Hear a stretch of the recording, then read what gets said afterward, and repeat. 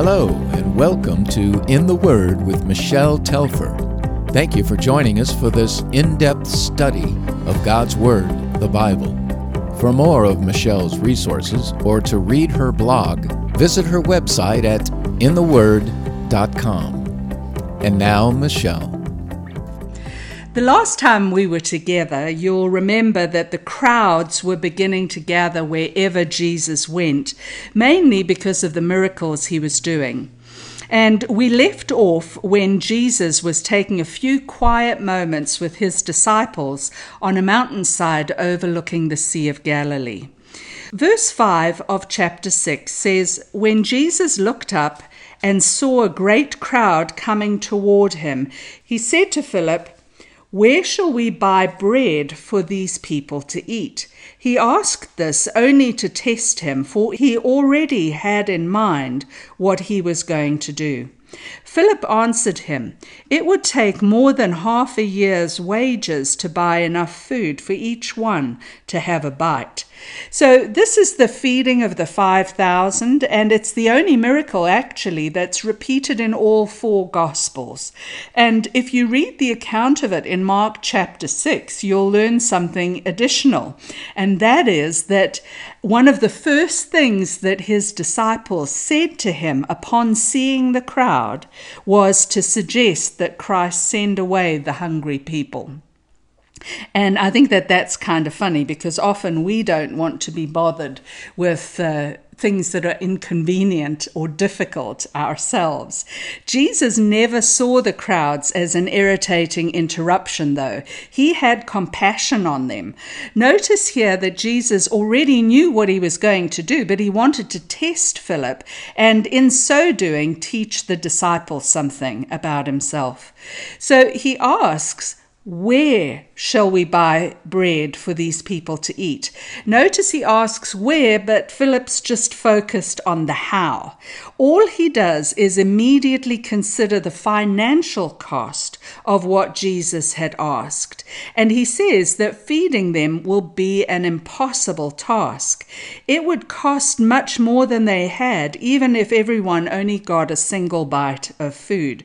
But the lesson here is that we should always focus on the Lord rather than focus on what we do not have, because he is our provider. You know, unbelief will ask a million hows, but the answer to all of those questions is but God. Andrew actually comes up with an idea, but he's not too sure what good his suggestion will do. Verse 8, "Another of his disciples, Andrew, Simon Peter's brother, spoke up. 'Here is a boy with 5 small barley loaves and 2 small fish, but how far will they go among so many?'" Can you hear the defeat in his voice? But how far will they go among so many? Now, I've heard this sometimes preached, that we should learn from this little boy and that we should share what we have with others as well. And while we are to be generous, this story is not about Jesus wanting the boy to share his lunch. It really is about Jesus wanting to multiply the boy's lunch. The miracle does not take place in the little boy's lunchbox, though. It doesn't take place in the hands of the disciples either. This is a miracle that takes place in the hands of Christ. Verse 10, Jesus said, "Have the people sit down." There was plenty of grass in that place, and they sat down. About 5,000 men were there. Jesus then took the loaves, gave thanks, and distributed to those who were seated as much as they wanted. He did the same with the fish.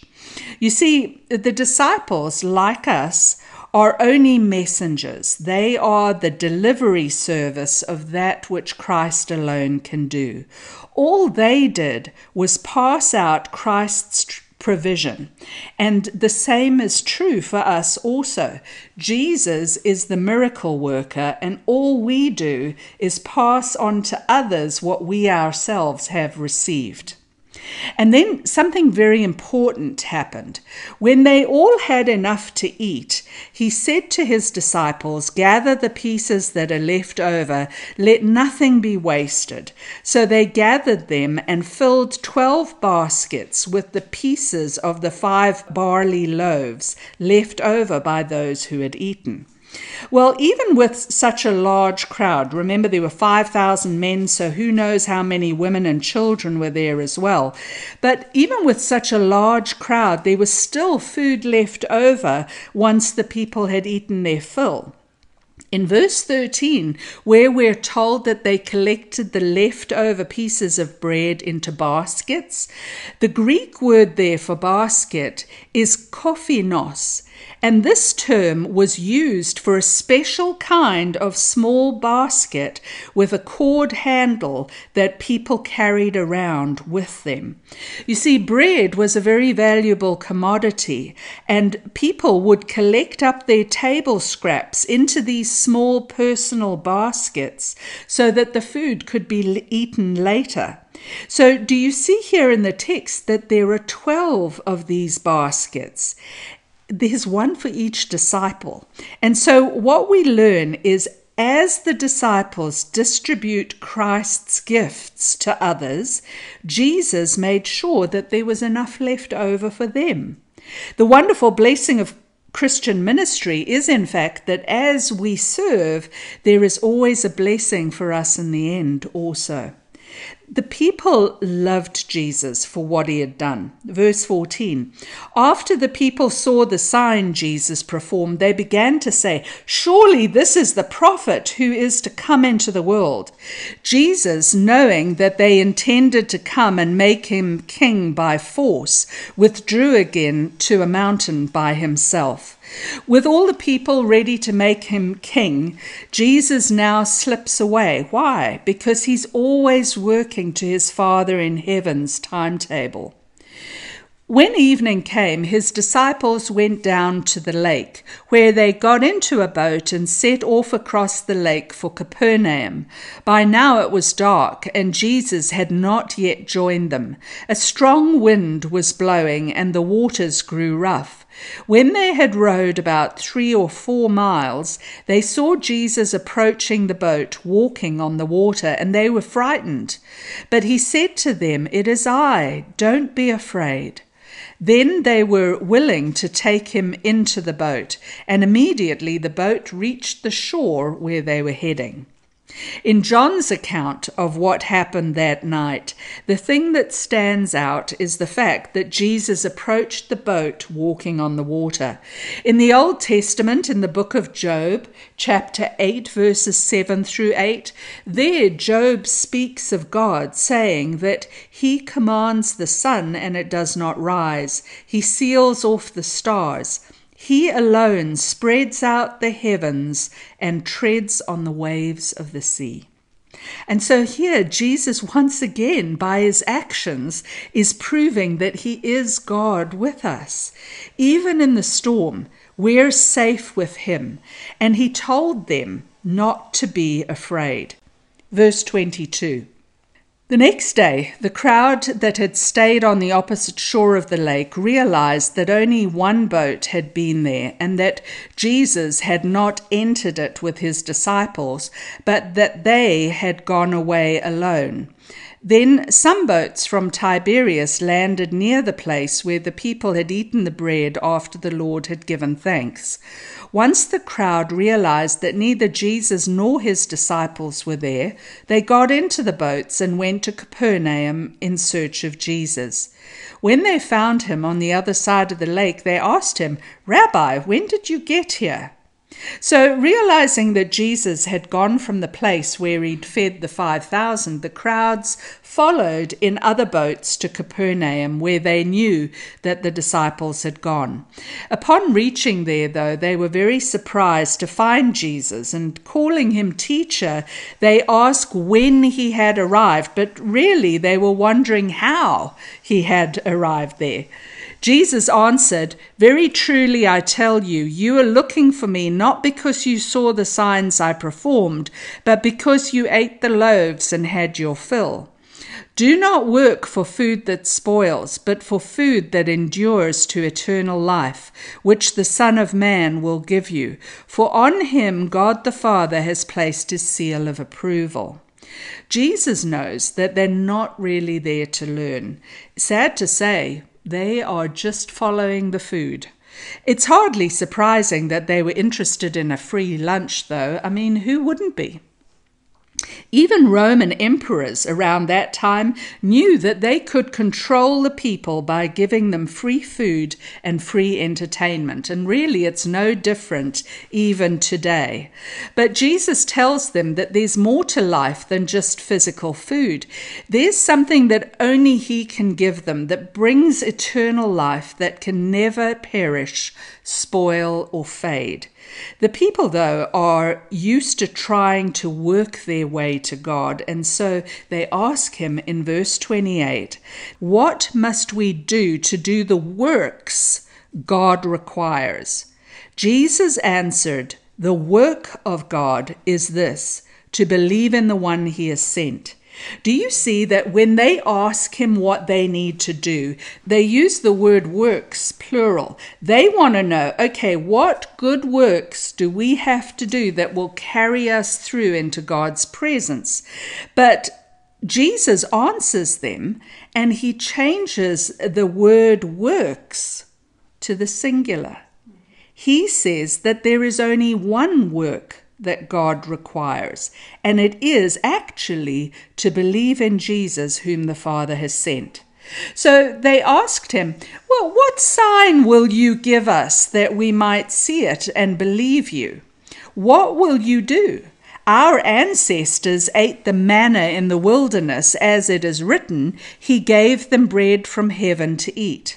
Jesus said to them, "Very truly, I tell you, it's not Moses who has given you the bread from heaven, but it is my Father who gives you the true bread from heaven. For the bread of God is the bread that comes down from heaven and gives life to the world." Do you see how these people are trying to manipulate him here? All they're really interested is having more free food that they don't have to do any work for. And their minds quickly begin to compare Jesus to Moses. They figured that if Jesus was as good as Moses, he surely should be able to give them something to eat each day, as Moses did. Remember, Moses was associated with manna in the desert. They really were motivated here by what they hoped to get. But they were mistaken about Moses because he hadn't given the people manna to eat. God had. Verse 34, "Sir," they said, "always give us this bread." Then Jesus declared, "I am the bread of life. Whoever comes to me will never go hungry, and whoever believes in me will never be thirsty. But as I told you, you have seen me, and still you do not believe." Jesus is the true bread of heaven. He is God's provision.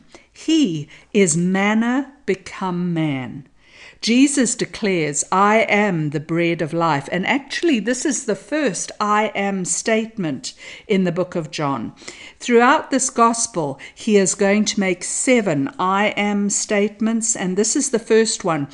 The "I am" statements are important because in Exodus 3:14, when God revealed himself to Moses, he revealed himself as "I am." That was his name. Jesus used that same description of himself, saying that he is the only one who can satisfy our hunger. He is the only one who can quench our spiritual thirst. But according to verse 35, we have to come to him and believe. Verse 37, "All those the Father gives me will come to me, and whoever comes to me I will never drive away. For I have come down from heaven not to do my will, but to do the will of him who sent me. And this is the will of him who sent me, that I shall lose none of all of those he has given me, but raise them up at the last day. For my Father's will is that everyone who looks to the Son and believes in him shall have eternal life, and I will raise them up at the last day." Jesus says, if you seek him, he will never turn you away. God the Father wants people to trust in Christ and be saved. He wants us to have eternal life with him. What Jesus said, though, was never popular with everyone. And in verse 41, it tells us that the religious leaders were starting to complain. At this, the Jews there began to grumble about him because he said, I am the bread that came down from heaven. They said, is this not Jesus, the son of Joseph, whose father and mother we know? How can he now say, I came down from heaven? Jesus was God's son, and he had come down from heaven, whether that made sense to them or not. Verse 43, stop grumbling among yourselves, Jesus answered. No one can come to me unless the Father who sent me draws them, and I will raise them up at the last day. It is written in the prophets, they will all be taught by God. Everyone who has heard the Father and learned from him comes to me. No one has seen the Father except the one who is from God. Only he has seen the Father. Very truly, I tell you, the one who believes has eternal life. Jesus says that the Father draws people to him. And I understand that there may be some of us wondering, well, if God draws some people, then why doesn't he draw everyone? The answer is there in verse 45. People are all taught by God from his word. He speaks through the scriptures, but not everyone listens to the Father or learns from him. In other words, we have a choice to truly hear or not. But those who do hear and who do learn from God's word will come to Christ. Everyone who has heard the Father and learned from him comes to me. And those who come to Christ and who believe, they're the ones who will have everlasting life. Think about the manna in the Old Testament. If it's a picture of Jesus Christ, think about it. The people, they didn't know what it was. Actually, that's what manna means. What is it, right? They didn't know what the manna was, but each night it rained down on everyone without exception. But only those who chose to collect it were sustained. And so it is with Jesus Christ. He is God's manna given to us. Though he is given to all freely, not all will accept God's provision through him. Instead, they reject Jesus. They will not learn from what the Father has revealed, and by their own choice, they will not come to Christ. Verse 48, I am the bread of life. Your ancestors ate the manna in the wilderness, yet they died. But here is the bread that comes down from heaven, which anyone may eat and not die. That which came through Moses only sustained life in a temporary way. It's only Christ Jesus himself who is able to give us ongoing life in God's presence. In verse 51, Jesus says, I am the living bread that came down from heaven. Whoever eats this bread will live forever. This bread is my flesh, which I have given for the life of the world.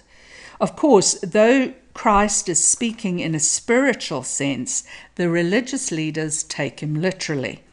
Then the Jews began to argue sharply among themselves, how can this man give us his flesh to eat?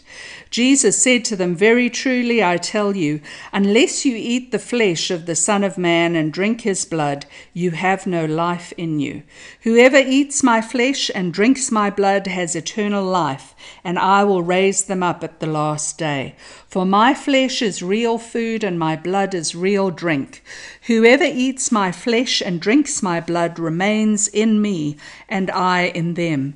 Just as the Father sent me, and I live because of the Father, so the one who feeds on me will live because of me. This is the bread that came down from heaven. Your ancestors ate manna and died, but whoever feeds on this bread will live forever. Well, when I read this, the first thing that comes to my mind is, dear Jesus, couldn't you have said this in a different way? But Christ has a reason for phrasing it the way that he does. Now, obviously, what Jesus seems to be saying here is terribly shocking, but we know that he's not speaking literally about us needing to eat human flesh, because cannibalism was expressly forbidden under God's law. Jesus may have broken the Pharisees' laws, but he always obeyed his Father's law. Christ here is talking about his sacrifice, saying that just as we need to take food into our bodies and process it so that we can live, so too, in a spiritual sense, we need to personally take in and process Christ's body broken for us and his blood shed on the cross. We have to do that if we are to have life in God's presence. And, of course, having done so, out of obedience then to his command, we will remember his sacrifice by celebrating communion, which he has not by this time instituted.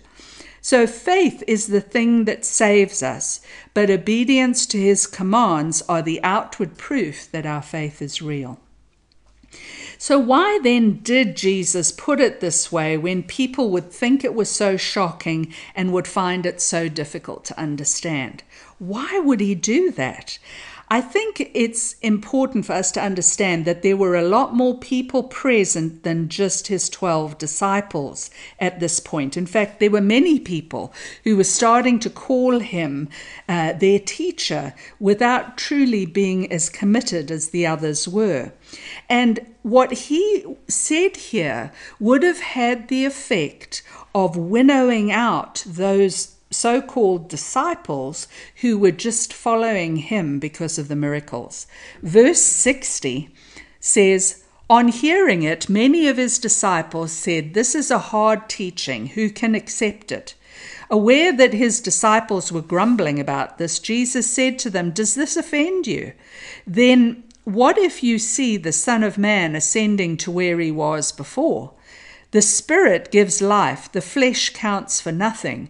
The words I have spoken to you, they are full of the Spirit and life. Yet there are some of you who do not believe.' For Jesus had known from the beginning which of them did not believe and who would betray him. He went on to say, 'This is why I told you that no one can come to me unless the Father has enabled them.' From this time, many of his disciples turned back and no longer followed him." According to verse 61, Jesus knew that people were struggling to understand what he had just said. He knew that he had offended them. But verse 64 makes it clear that he knew exactly who did not believe. And sure enough, many turned away from him at that point, going back to their old way of life. But what about us? I think that there are times when the Lord doesn't explain parts of his word or doesn't explain some of his actions immediately. And it's often only much later that things make sense. The question is, when we see something in his word or when he allows something to happen that offends us, are we quick to turn away and walk with him no more? Or are we willing to let him be God, knowing that we are not? Sometimes he uses those very difficulties to bring us to that point of decision. Look again at verse 66. "From this time, many of his disciples turned back and no longer followed him." "You do not want to leave too, do you?" Jesus asked the 12. Simon Peter answered him, "Lord, to whom shall we go? You have the words of eternal life. We have come to believe and to know that you are the Holy One of God." You know, in my own life, there have been many times when I have not fully understood God's purposes. I mean, for example, after a serious illness, my husband recently passed away at a very young age. And though I realize that for him to die and be with Christ is really his great reward, and I'm glad that he didn't have to spend years suffering, the reality is I'm still not sure why that had to happen now. However, I realize that when things don't make sense, I'm really being brought to the same point that Peter was being brought to here. Because when I realize that only Jesus has the answers, only he has the words of eternal life, I realize, well, where am I going to go? He is the only one who is worth following, irrespective of whether or not I understand everything. I know that God loves me just as he loved my husband, and he has my good at heart, whether I understand it fully or not. He is the only one who has the words of eternal life. He is God, and I am not. And my encouragement to you all is, when hardship comes your way, as it surely will, remember the scripture and do not turn away. Then Jesus replied, "Have I not chosen you, the 12? Yet one of you is a devil." He meant Judas, the son of Simon Iscariot, who, though one of the 12, was later to betray him. Peter had made that amazing statement that Jesus is not only Messiah, but that they had come to know that he is the Son of the living God. His only error, though, was to speak for the whole group, because not everyone believed what Peter believed. One notable exception was Judas Iscariot. But Jesus knew Judas. He knew his innermost thoughts. He knew Judas would still betray him. Nothing was secret from Christ, and yet he still chose Judas. You see, Jesus was always working according to his Father's will and with God's final plan in mind. Now, as we go into chapter 7 in our next lesson, we're going to see everything there will center around the Feast of Tabernacles that took place in Jerusalem each year. This feast was one of the 3 yearly celebrations that required all Jewish men over the age of 12 to come to the temple in Jerusalem. The feast was to remind the people of the journey that their ancestors had taken with God through the wilderness all those years before. For the 7 days that the feast lasted, people would come into Jerusalem, as they even do today, and they would live in temporary shelters within the city made out of tree branches, so as to make the remembrance of following God through the wilderness a personal one. There were also several ceremonies during the Feast of Tabernacles to remind them of how God's presence had been with them in the past, and to remind them of how God's presence had filled the first temple in Jerusalem that had been built by David's son, Solomon. Now, that first temple that Solomon built had been filled by the glory of God. The second temple, however, once that one had been destroyed, the second temple was built out of the rubble by a man by the name of Zerubbabel. But God's presence had never entered that second temple. Of course, in Christ, God has become flesh and dwelt among us. And although many did not recognize him as such, God was about to enter the temple again in the person of Jesus Christ. And that's where we'll pick up in our next lesson, and believe me, you won't want to miss it. Let's pray. Father God, we just thank you so much for all you've said to our hearts today in this lesson. Thank you for sending Jesus, the true bread of heaven, the manna who has become man, that he might give us true life and life abundant in your presence. It is in Jesus' name we pray. Amen. Thank you for listening to In the Word with Michelle Telfer. Join us next week as we continue our study from God's Word, the Bible. For more of Michelle's resources, visit her website at intheword.com.